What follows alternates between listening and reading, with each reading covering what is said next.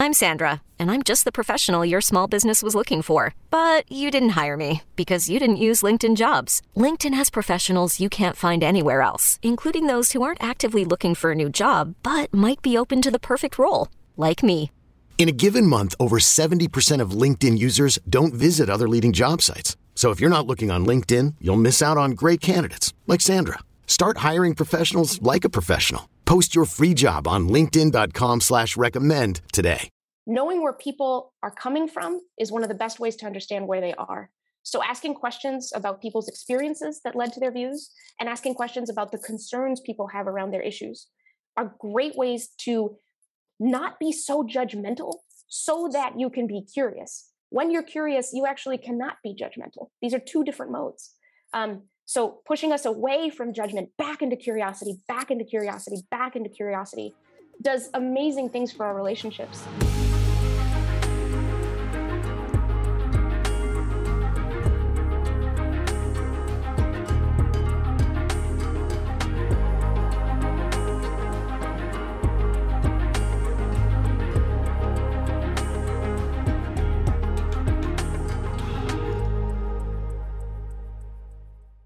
This week on Forward, very happy to welcome to the podcast Monica Guzman, the author of I Never Thought of It That Way, How to Have Fearlessly Curious Conversations in Dangerously Divided Times, and the chief storyteller for one of my favorite organizations in all the world, Braver Angels. Welcome, Monica. How are you? Hey, I am doing great. It's good to be here. You are on the road on your book tour, is that right? That's right. Yep. We're heading into the third month. And heading all over the place. We're going to dig into your book, but let's give people a preface first to how your book tour has been going so far and what the heck's it about. The book tour has been going great. It's New York, DC, Sacramento, Florida, universities, virtual and actual events. I love being able to go places in person. That's been really important because people want to share their stories about how divided the country is, how it's affecting them. And they want to feel like there's hope. And there is. And my book is partly about that. It's called I Never Thought of It That Way because when we think or say, I never thought of it that way, it's a sign that some insight has landed with us because we've been exploring something a little bit different. And it feels like more I never thought of it that way moments is kind of what the whole country needs. Amen to that. It does evince a level of humility, you know what I mean? Because if you say I never thought of it that way, then it's that, oh, I'm open-minded, I'm learning something new, I'm not fixed in my ideas. So a lot of this is born of your personal experience, as a lot of things are, where you immigrated to this country from Mexico when you were 6. You are, I suppose you'd consider yourself fairly left-leaning or liberal, but your parents were avid Trump voters and supporters, which is an experience that I think at least some people can relate to. I will say that I have family members who voted for Trump. You navigated that experience, it seemed, more successfully than many. Yeah, that's one way to put it. Yeah. Yeah. I mean, you like continued to obviously, have conversations with them and more. Whereas I know some folks have unfortunately like avoided family, that sort of thing, which I have to say seems like 1,000% the wrong approach. Yeah, and it's 1,000% an understandable approach considering the anxiety that pervades everything these days. When we're more scared, more stressed, more anxious, we don't want to challenge ourselves more. We want to make things streamlined. And so we do what we see is happening, which is we sort ourselves to be even closer to people who are like us. And then we other the people who are different. That's a reaction to so much of the fear and suspicion that's going on.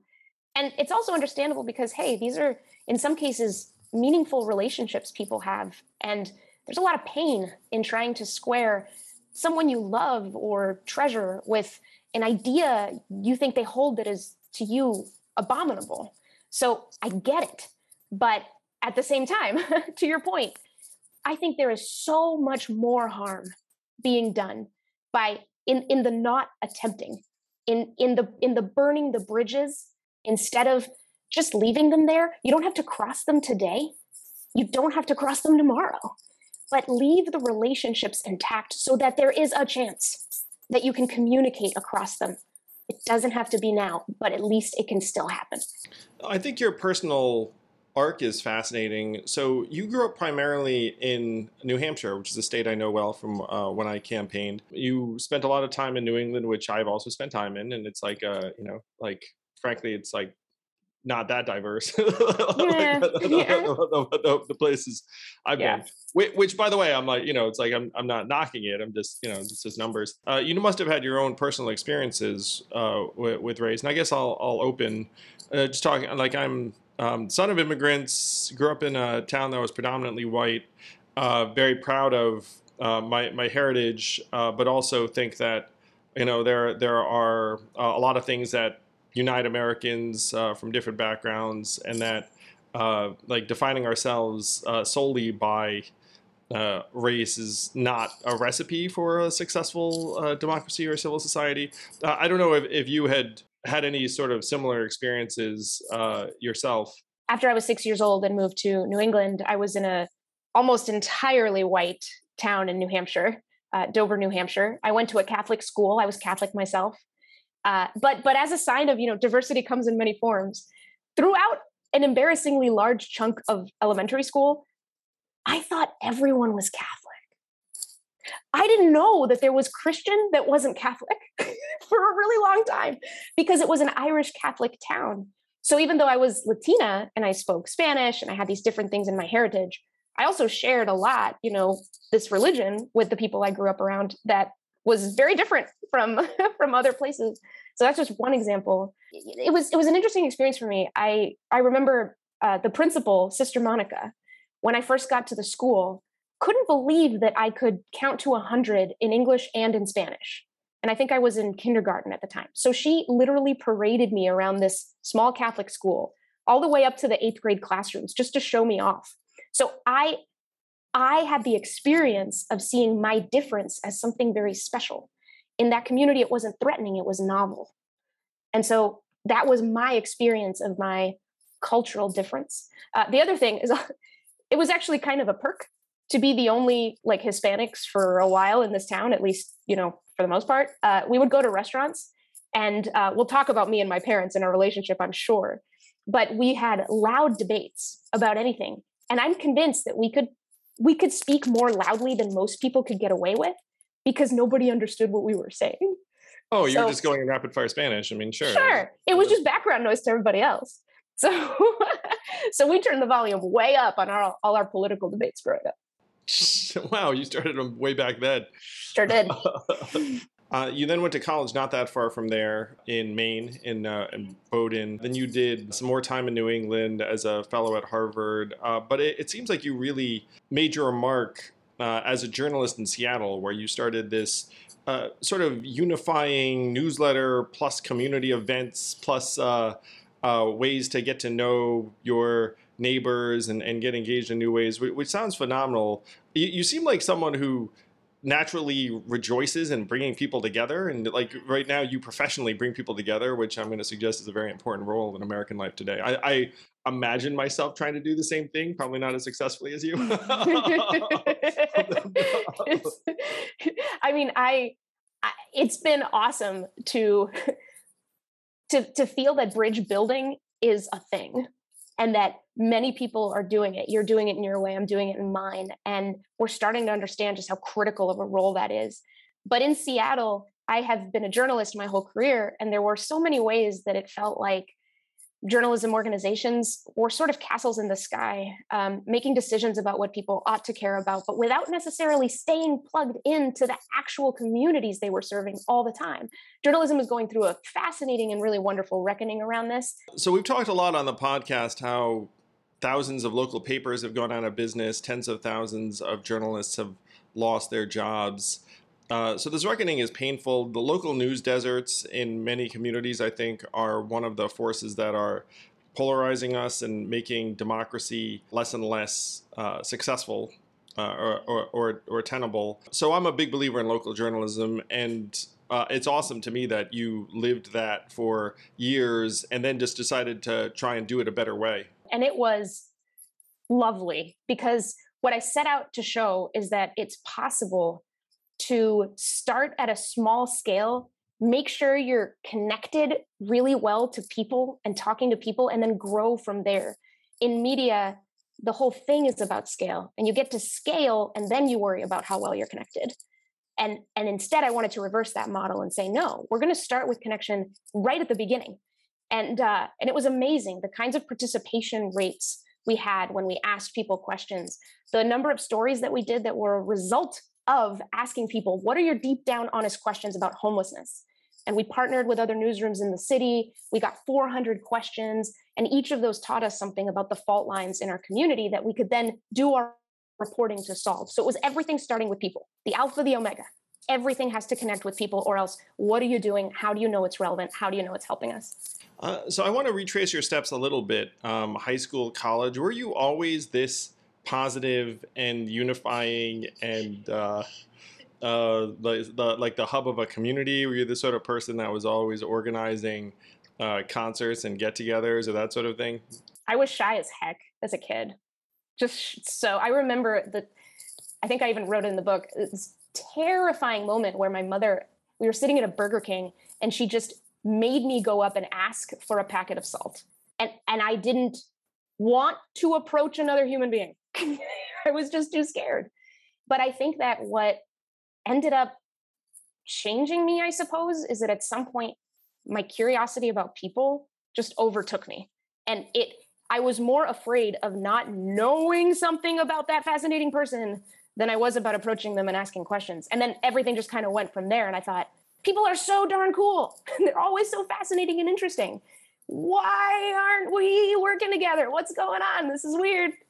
This isn't helping us. And I have to say, someone like you thinking they're awesome tends to lead them to be more awesome. That's one of the secrets to humanity.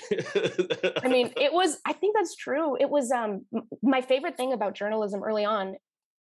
Lots of journalists have different reasons they love what they do. Mine was disappearing into someone else's story. I mean, every now and then I'd have these moments where I'm in the middle of an interview. It's really cool to hear about what someone's passionate about, what they care about, why they work on what they work. And I just realized I'm almost outside myself, just happily serving as a channel for this person to discover themselves. And then for me to have the honor of being able to tell that story to their community, hopefully as responsibly as possible, so that that story can inspire, can inform, can challenge, but make sure that everybody understands what's up. So at what point did you discover this talent or knack of yours for helping other people tell their stories? Because now you are the chief storyteller at this incredible unifying organization. Were you did you run the college paper? Mm-hmm. Was it that kind of thing? Yeah, I think it was the summer after my freshman year of college. I did an unpaid internship at New Hampshire Public Radio. I remember once I was interviewing the governor and I forgot to turn on my mic. I was terrible at the technology. I was also very nervous. I was still getting over my shyness. But there was one night where I was sitting outside of an independent movie theater that was a remodeled church. And I decided I wanted to do a feature story about independent cinemas. My Big Fat Greek Wedding was out then. Do you remember the independent cinema renaissance? So I was sitting outside that theater with the theater's owner, and he had created this theater as an incredible community hub. It was in a small town and people loved it. And so I wanted to know why and how. And I'm sitting there talking to him, and that's when I realized this is so cool. and I remember looking at him, and he was just kind of looking away. And again, sort of discovering why what he did was so interesting and getting into his own story. And I thought, this is what I want to do. I want to have these kinds of conversations that sort of help people understand what they bring and what they already are. That's where it sort of began. It was almost an addiction after that point. And I thought, I got to make sure that I keep doing this one way or another.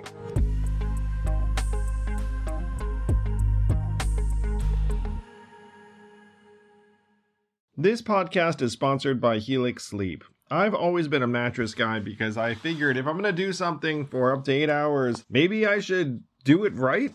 And Helix Sleep lets you do it right by sending you one of 20 unique mattresses that's tailored for you. I took the Helix Sleep quiz, takes only a couple minutes, and I was matched with a Helix Dawn mattress because I wanted something that felt firm and I sleep on my back. That mattress is exactly what I needed, but strangely enough, my kids now seek out that mattress in the house and want to sleep on it even though I did not order it with them in mind.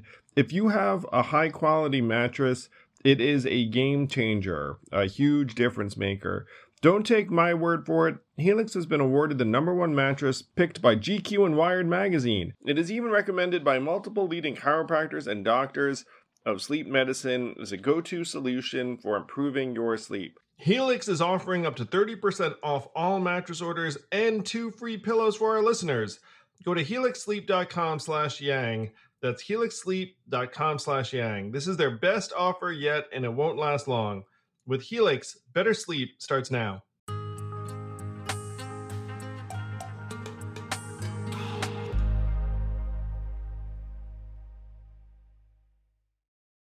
So when you started the new journalism project that was a hybrid community newsletter event in Seattle, how did you get the resources to do that? Or was that like a pure bootstrap type thing? So we partnered with Whereby Us, which is a media startup out of Miami with extraordinarily intelligent people. They had this human-centered design approach that I had heard about because I was a tech journalist in Seattle for many years, and I knew it worked, and it was very iterative and creative.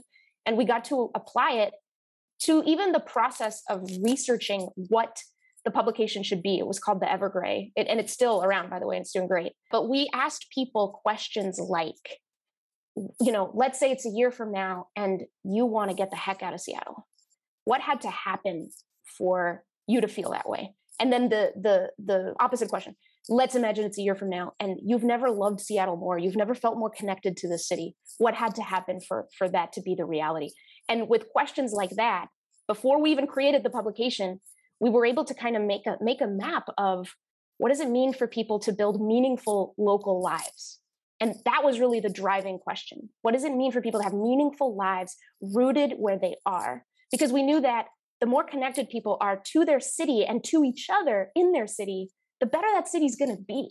The more investment people are going to put into whatever institutions or whatever structures, the neighborhood dog walk. It doesn't matter. It doesn't have to be you go to City Hall. It can be I'm in a book club. Anything that connects you locally is going to help you get more invested in making it a better place to be. Oh, yeah. I love the fact that people can just do things on their own, because if you wait for City Hall or whatnot to get itself together, you might be waiting for a while. Be waiting for a while. Mm-hmm. So you won awards at the Evergrey. How did you wind up connecting to Braver Angels? Like, what was that process like? Yeah, so that was June or July of 2019. There was a conference in DC called the Weave Summit, connected with the Aspen Institute and David Brooks at the New York Times. And so I went because they invited and paid for all these bridge builders from around the country to come and share best practices and talk about what we do. So wholesome. It was really cool. I know. It's like the Bridge Builder Summit. But it was there that I saw John Wood Jr. speak.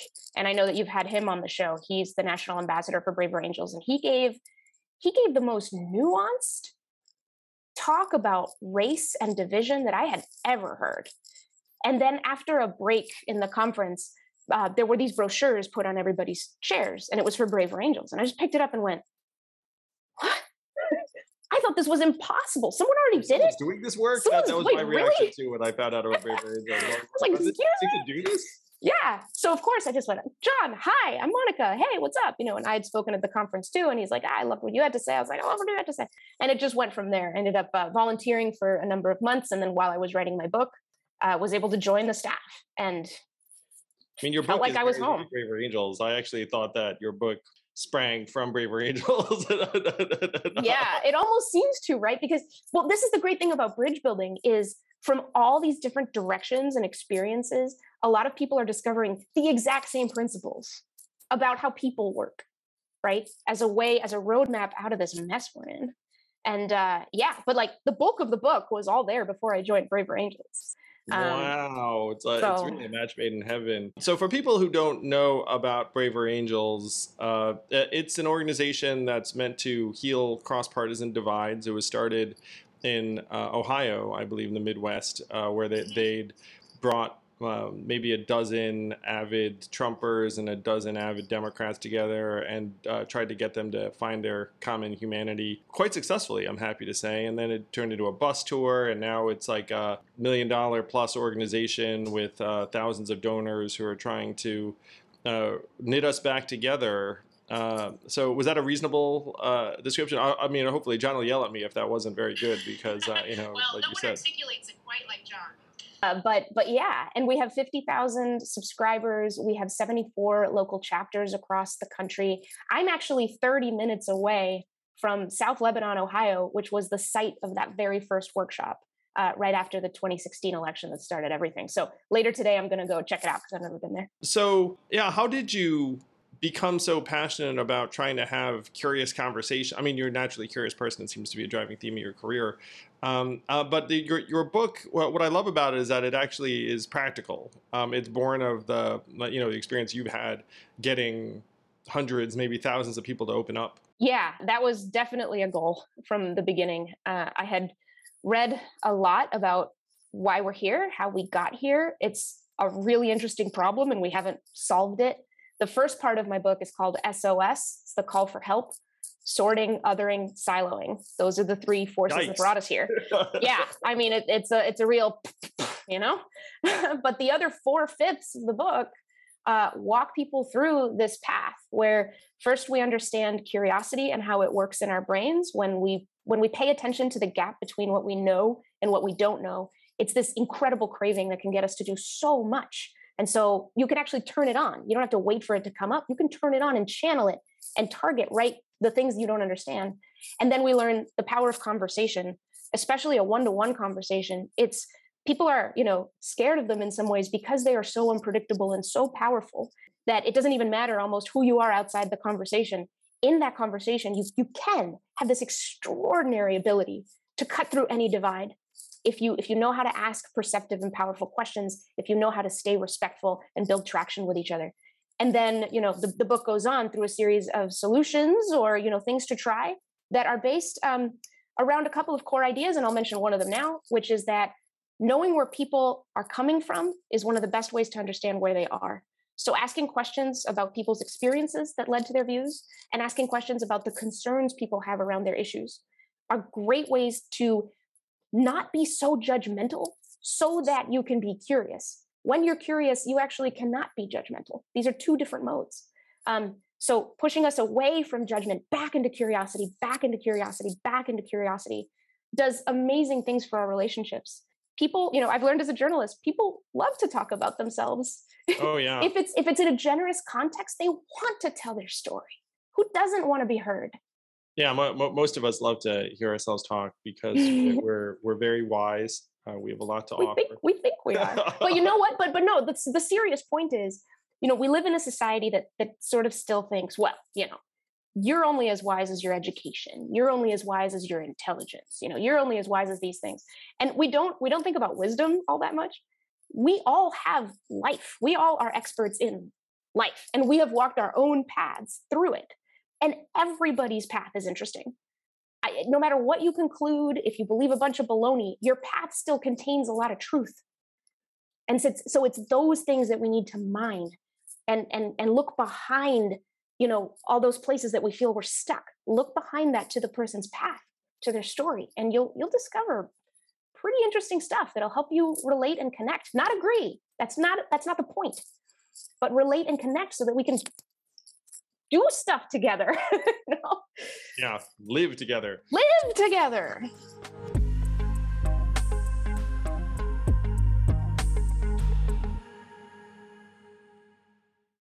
This podcast is sponsored by ExpressVPN. A few decades ago, private citizens used to be largely that. Private. What's changed? The internet. Think about everything you've browsed, searched for, watched, or tweeted. Now imagine all that data being crawled through, collected, and aggregated by third parties into a permanent public record. Your record. Having your private life exposed for others to see was once something only celebrities worried about. But in an era where everyone is online, everyone is a public figure. To keep my data private when I go online, I turn to ExpressVPN. Do you know there are hundreds of data brokers out there whose sole business is to buy and sell our data? The worst part is you don't know what they're doing. You don't get to have your say.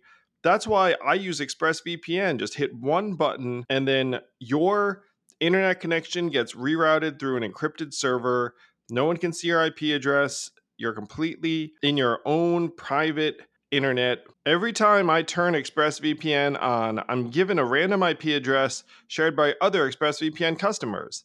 That makes it harder for third parties to track me and harvest my data. No matter what device you're on, you just hit one button and you get your own protected connection. So if, like me, you believe that your data is your business, secure yourself with the #1 rated VPN on the market. Visit expressvpn.com/yang and get 3 extra months for free. That's expressvpn.com/yang. Go to expressvpn.com/yang to learn more.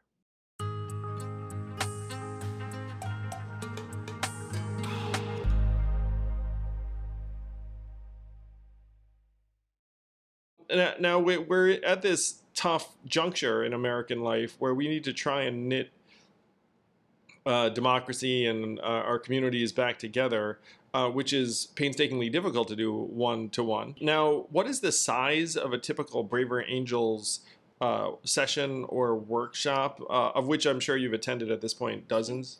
Yeah, I mean, they can range depending on the workshop, as you might expect. But our famous Red Blue workshop is 8 reds, 8 blues, and then moderators to walk them through the structure that helps them understand each other, practice humility in front of each other, which builds trust. It's an extraordinary workshop. It's been, studied by academics. It's been proven to depolarize by like a marriage counselor. Oh yeah, Bill Doherty, who I just saw the other night and did an event with him in Minnesota. He is really, really quite brilliant and has a lot of years in marriage and family therapy, where you learn. America needs family therapy. Yeah. But the difference with America is, 300 million. Right. Well, that's the conundrum, right? Because with America, we don't want to think of divorce as an option. It's not an option.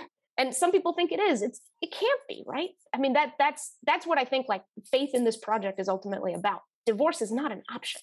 So we have to contend with each other. So his strategies inform all the workshops that Braver Angels does. Skills to bridge the divide, families divided by politics, the Red Blue workshop, depolarizing within.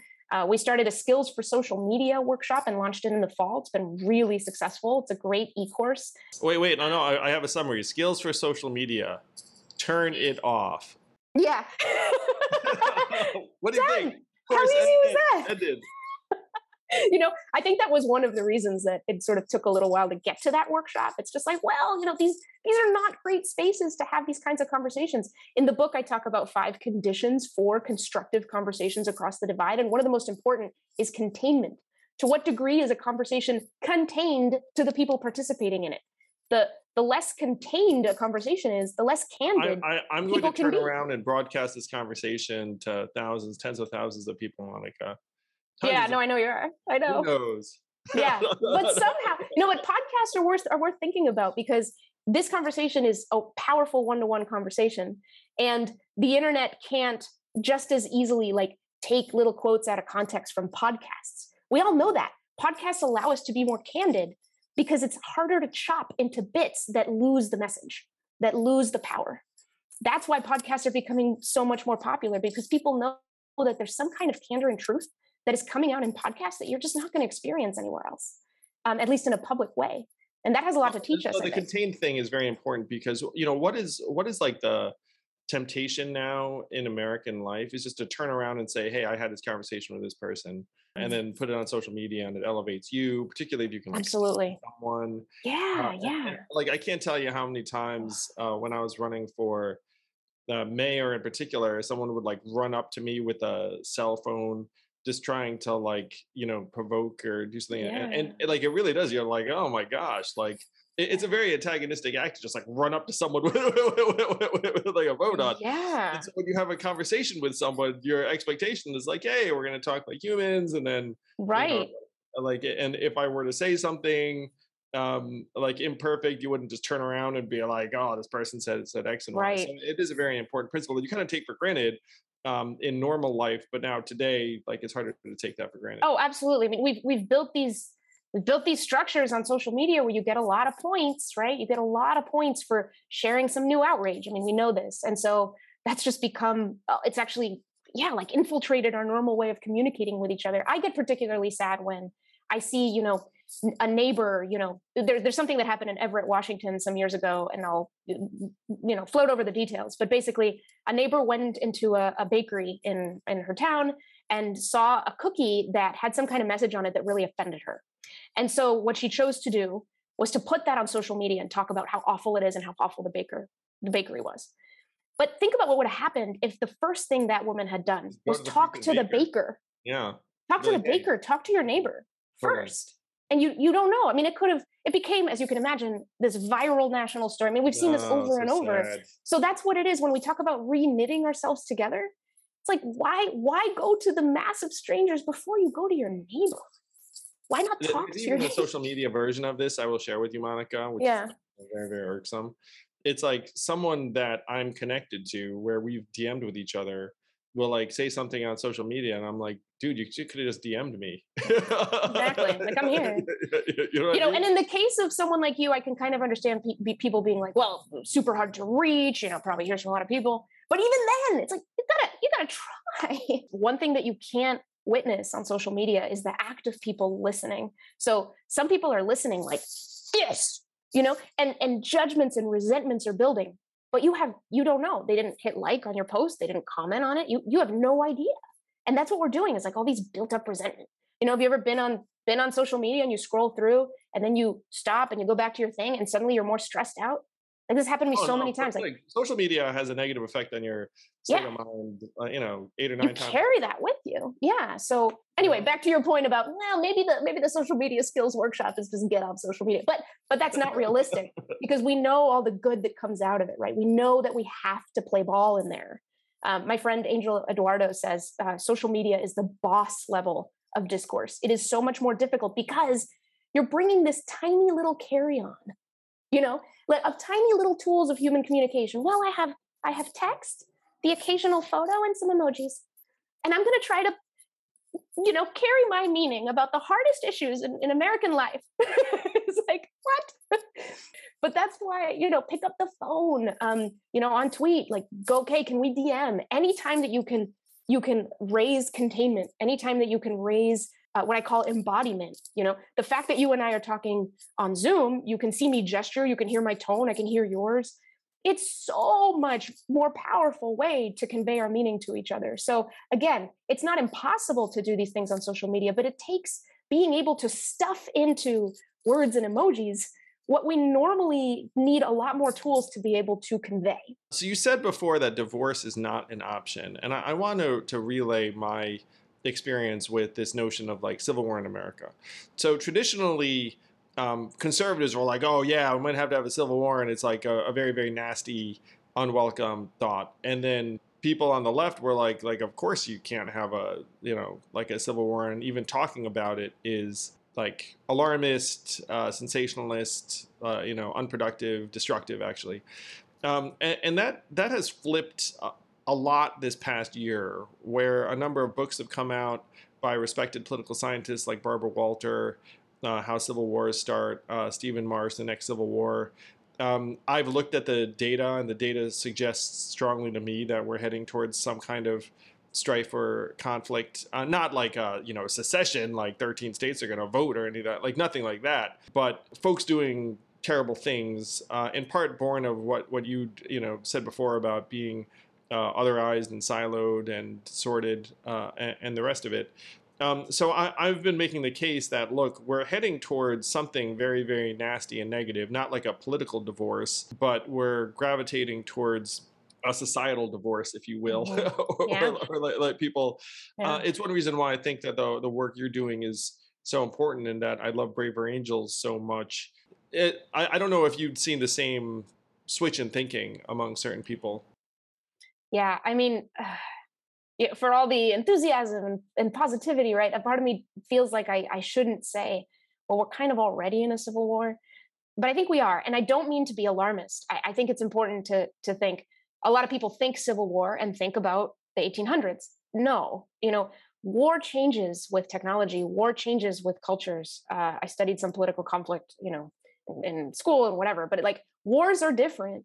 And I think that right now it's largely about media and communication. And Yep. in that sense, when we have this much misperception across divides, the trenches are there. They're not dug into the ground, but they're there. So we keep using this language of we're headed toward, and it's like it's sort of like we don't want to admit. Well, in a lot of really meaningful ways, we're already there.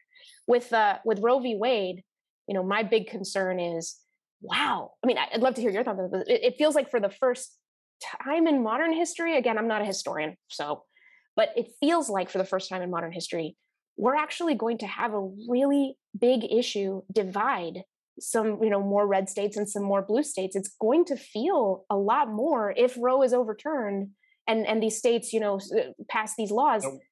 that it's going to be two countries, and people are going to. I mean, how could you blame someone for wanting to pick up and move to a different state based on their moral take on an issue that's this tough and Or may this affect important? them personally. You know what I mean? You might be Right. like, hey, my Right. okay. So I'm afraid that here's my fear that's not justified with data, but I'm just going to be honest about my fear. My fear is that there's going to be a domino effect. We do it with abortion. Well, why don't we do it with this and that and the other thing? And then before we know it, there kind of is a red America and a blue America, like for real. At what point? What is the tipping point? When would that become real enough? And I don't think that violence has to be part of this kind of conflict for it to feel like we've just given up on trying to knit back together. That's my fear.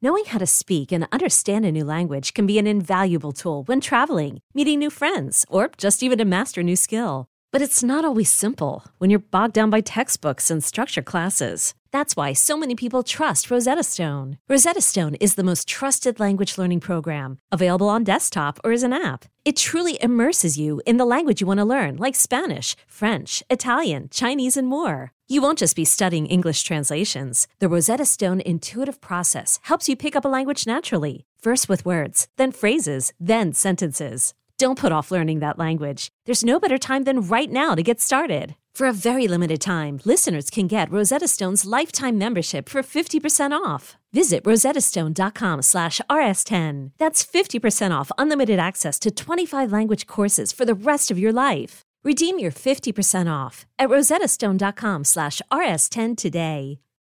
I've been very, very saddened by this news. And on the first people I think of are the women who are going to want to have that kind of choice, who are going to be in red states where these rules change, that may not have the ability to head to another state and do what they want. The pain and anguish, I feel is for people like that, who most of whom we'll never hear about or from, because they'll be like, like poor, Right. often of immigrant populations, maybe don't speak English. Like they're going to be Yeah. all these barriers. That stuff makes me very, very sad. It feels very sad that the country does seem like we're heading backwards, not forward. And then you have these senators being like, hey, these justices lied to me in my office because they said they wouldn't do this, and here we are. Yep. And then you look at that and think like, wow, like there's really not a whole heck of a lot you can rely on at that point. But it's like, okay, we've just waded through the muck. But of course, when you stay in that muck and you don't see the opportunities, then that's where we're really headed south. The reason that I'm not in a place of despair is because I don't think that's the story. Thanks to Braver Angels, I've met so many people who completely disagree with me on a lot of issues, including this one, and had amazing conversations, really deep ones, private ones, one-on-ones. And one of them that I had in the fall was actually on an episode of the Braver Angels podcast. And it was two red women who are pro-life and two blue women, including myself, who are pro-choice. And it was so powerful. And we structured it so that we would share our experiences if we were comfortable, and we would share our concerns if we were comfortable. And I didn't change my mind overall on things, but I called April Cornfield, who's the head of Braver Angels Debates and is red, leans red. And I told her, hey, it's been a week or so, and I just need to tell you that I realized something you said has actually shifted my thinking in one way. And I told her what that was. So I say all this because, the battle lines are drawn. It does feel like it's an either or with abortion and any other tough issue. But I think that the real tragedy of all this division is that we have so much wisdom and intelligence and competence and capacity if you add everybody up and then put us through the filters, the institutions and the ways in which they're a bit poisoned right now. And what you get as an output of all that capacity, our capacity is 100, the output is like 3. That's the tragedy. There's a way to negotiate here. There are ways to come up with creative options. Failed by our government, our representative system, our institutions, the media, the social media, like the people and our capacity are much, much greater than is being shown. Absolutely. And that's really the tragedy. I agree with you. That's it. So again, it's like we get to this place, thanks to the way we tend to talk about these issues, where it really feels like there's no creative solution. There's no best way to balance the tensions. And they're never, with something like abortion, it is a wicked issue. And like technically a wicked issue is one that you can never resolve for all time. But each era has that opportunity to find the best balance for now. And so, the more divided we are and the more that rancor sort of defines everything, and we're not even seeing each other clearly to begin with, well, our problem solving capacity is toast. So that's the thing to work on, is like, there are better ways to make sure that the left and the right, the pro-life and the pro-choice, are heard, and that the concerns are put on the table, and that we strive to do the best for the stakeholders around this issue, primarily, women bearing children. So let's do that, right? But gosh, it feels like 90% of the energy is on the fight. And I get it. Like who can blame anyone, right? The fight is so important. But that's it. I mean, it's just what you said. And I don't blame, the media and the politicians so much as a system, because to me, in my experience, when you pluck out a politician, when you pluck out, a journalist in an influential organization, none of them want this. Oh, no. They're all kind of trapped themselves in this network and the system. It's like this brain of market incentives controls us all, and we have to like put a stake in its heart, or let's just say call it a brain. You have to like put a nail in the brain. Yeah, like that's the war that I want us fighting. Not like red versus blue, but red and blue versus this system that's controlling us all. And that's been the best lesson from my book tour, such as it is, and all the interviews and everything, is I've been on conservative podcasts, liberal podcasts, libertarian podcasts, politically homeless podcasts. Everyone agrees, that there ought to be, that we're all empowered to do this. And even in a small scale, the culture will change when we change our behavior, each one of us. There's a way to do that. And if we just wait for the systems to figure it out, this is a democracy. We're all implicated in these systems. They are not outside of us. I was at an event years ago. It was 2018. I just started my presidential run, but no one had ever heard of me. So when I said, hey, I'm running for president, people would treat me, like I was out of my mind. Anyway, there was a woman on stage who said, why does it feel like we're just like all heading in a direction that none of us wants, but like none of us can do anything about it? And I think that's the way a lot of people feel, is like that there's like this massive wave of forces that are, like driving us apart, making us upset at each other, making it so that the institutional filter leaves us at like 3% of capacity instead of 100, and everyone's like, oh, like everyone, and so I'm looking at it being like, okay, guys, look, like there are a few ways out of this thing, and one of them involves breaking free of the duopoly, which would involve a couple of process changes. So open primaries would be super helpful, ranked choice voting would be super helpful, multi-party system would be super helpful. So let's do that. It's been interesting, Monica, because most people, if you present to them like, hey, here's how we break out of these manacles and like free ourselves or whatnot, they still don't really see it. Most people, some people do, and I'm grateful. But what it reminds me of is this quote from Upton Sinclair, which is, it's difficult to make a man understand something when his salary depends upon his not understanding it. Right. Yes. Yes. I love that quote. I love that quote. Yes. Yeah, that is like a reasonable Exactly. summary of American life today. Is Yeah. that like there are all these people that are Yeah. part of the system, getting paid by the system, and then you're like, hey, you hate the system. System sucks. Like, how about we change it? They're like, no. What you're talking about there is empowerment. It's helplessness. It's learned helplessness. It's resignation. It's this idea that, yeah, we're in a democracy, but all we can really do is vote every 4 years. We only get two choices for president, really. And, and that's where we're at. And this disempowerment, I think, is the ultimate monster. And what I've learned, through practicing in local communities is, again, you can build that sense of direct connection right from a small scale and build it up, and you get more powerful communities that way. Like what we did at the Evergrey, part of it is language too. You've heard me say neighbor, neighbor, neighbor, neighbor. One of the things we did at the Evergrey was always talk about people as our neighbors. We never did the us versus them. For example, with homelessness, often in the media, it's sort of this language where it's like, well, it's us and it's the homeless. What? What? Our homeless neighbors, our neighbors, their neighbors. We're all in this together, right? Like we interviewed people who were homeless, not as the object of the problem, but agents in the community. So there's something about that too, is you actually have to work hard and go outside a lot of conventions to make people feel their own power, and their own role that they play. And it's easier to do it locally. Why? Because of embodiment. People can actually get together and shake each other's hands and see each other, look at each other's eyes and not hate up close. On a national level, it's almost impossible to build on a national level without doing local first. So this brings us back full circle, right? Local journalism has suffered, tanked tremendously. And imagine a kind of investment, and I don't put this all on local journalism, local community building, local engagement. I just think you have to build those levels first as a foundation, right? And then get to national and pay attention to the whole stack. But again, many of us just kind of skip that step by going here. We go to the national media outlets who have the resources. You have like and tens of billions of dollars spent on the here, and then the local community is spending exactly next to zero now. And so it's like, exactly. And, by the way, the production values are much better here.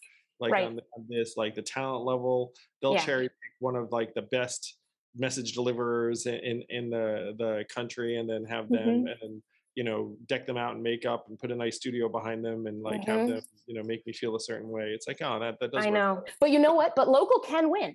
Local does win because it has the advantage of proximity and of relationship building and trust building. That's we talk about the lack of trust. Without trust, we can't have a collective search for truth. We talk about a lack of shared reality. Everyone believes different things. We're not going to be able to build a shared reality until we have trust. And trust is built a lot faster and more easily on the ground where we have all the tools, in our box. So anyway, I still am optimistic because I see the path. Well, you're naturally a very optimistic person, but the reason why you're optimistic and the reason why I actually remain optimistic, at least day to day, is because we're actually doing something about it. Feels good, right? Like as soon as you're doing something about it, then you're like, oh, I feel better about this because we're making good things happen. And if you're not doing anything about it, then it's very, very difficult to be like, oh, it'll be great. Let's just forget about it. It's making me sad. No, I know.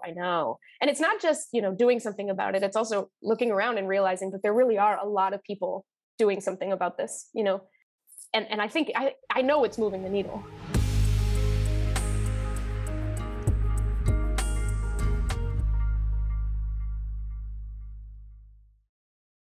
So we can't let this conversation end without talking about family a bit. Do you have a family of your own now? Yes, 2 kids, 9 and 7. Wow, me too. Same ages? 9 and 6, 2 boys. Ah, no way. So your parents must now be very happy that they're grandparents and all that jazz. So they have no choice but to... Oh, they love it. They love it. But you talked about how you've had political disagreements with them for a long time. Go ahead and give guidance to folks who might have a similar situation in their family where they feel like there's this political divide.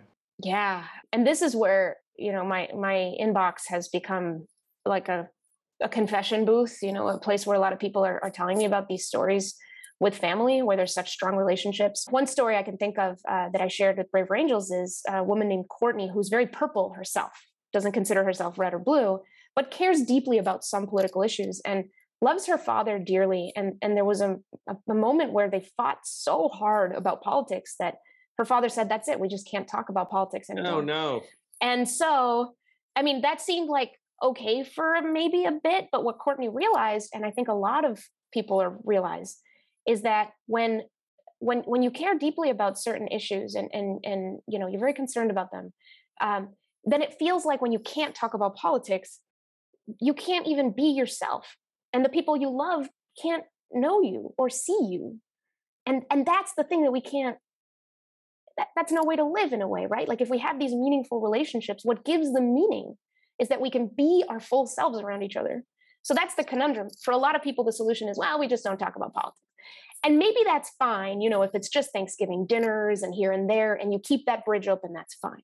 But in times like this, when it's just so much more heat and stress, you want to be able to do something about it. So among the most powerful, I think, things that you can try is we tend to want to engage with each other on the level of logic and syllogism and reason, right?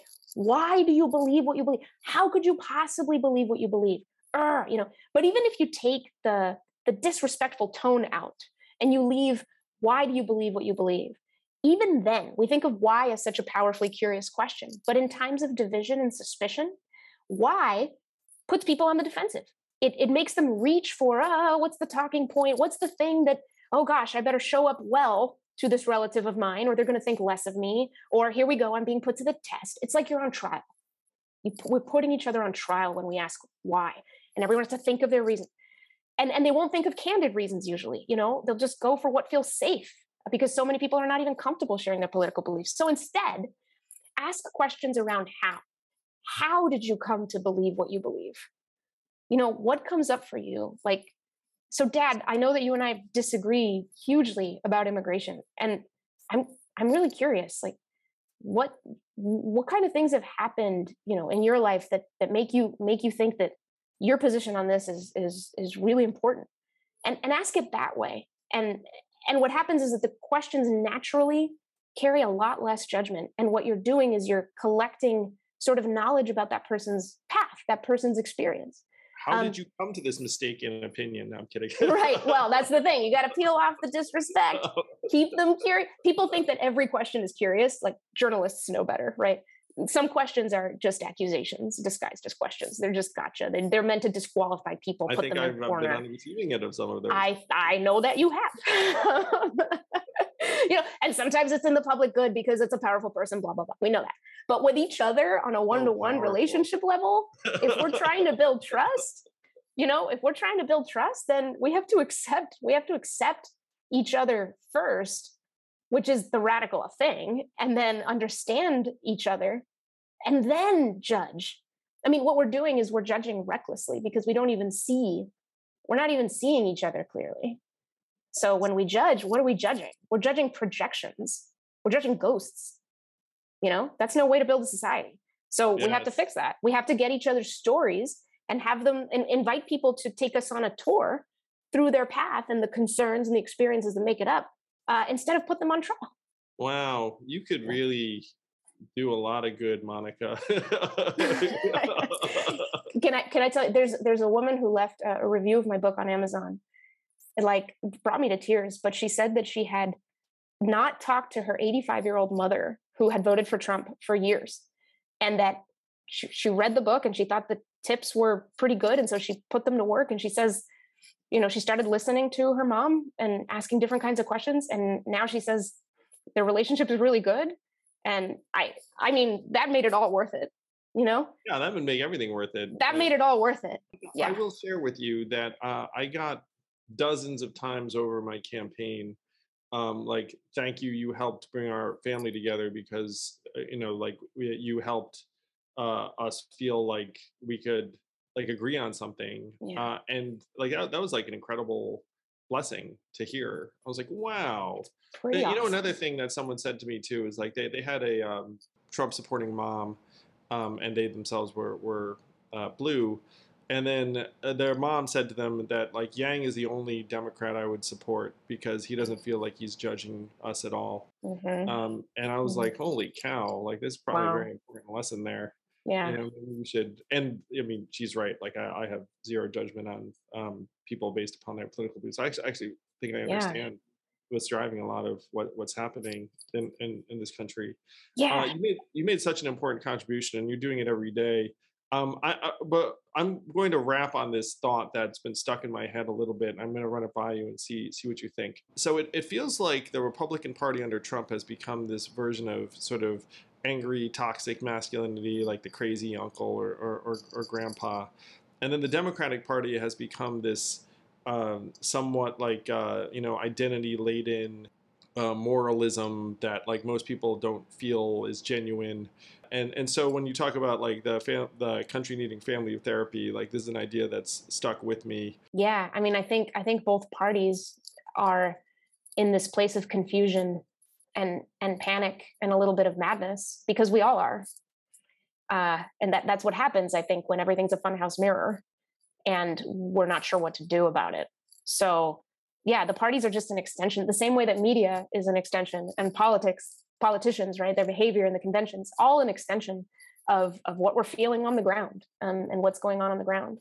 Every time I talk with my parents, so they're conservative, they voted for Trump twice, and I'm liberal. But as I say in the book, I've gotten to the point where if I know that if I were them, I would have voted for Trump too.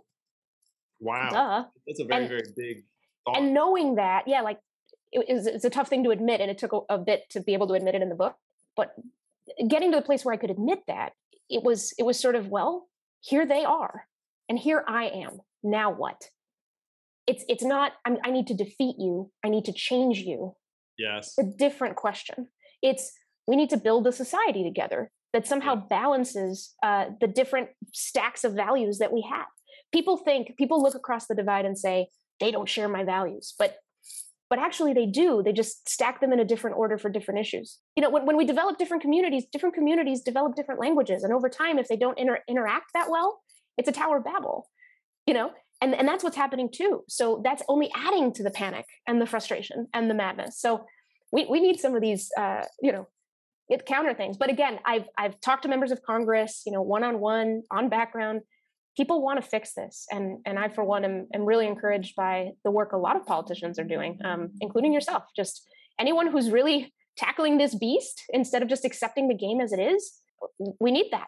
That's what we need. Yeah. Let's tame this beast or slay this beast. Mm-hmm. Monica, congratulations. The book is awesome. I never thought of it that way, how to have fearlessly curious conversations in dangerously divided times. Best of luck in the rest of your book tour. Keep bringing people together. And you really are a national treasure. Geez, I feel like if we could get you in front of enough people, we really would have a chance at this thing. I know there's hope. I know we can do it. And I know we can work together to get some real miracles done. You're going to be a big reason why, my friend. Congratulations on this. Thanks, Andrew.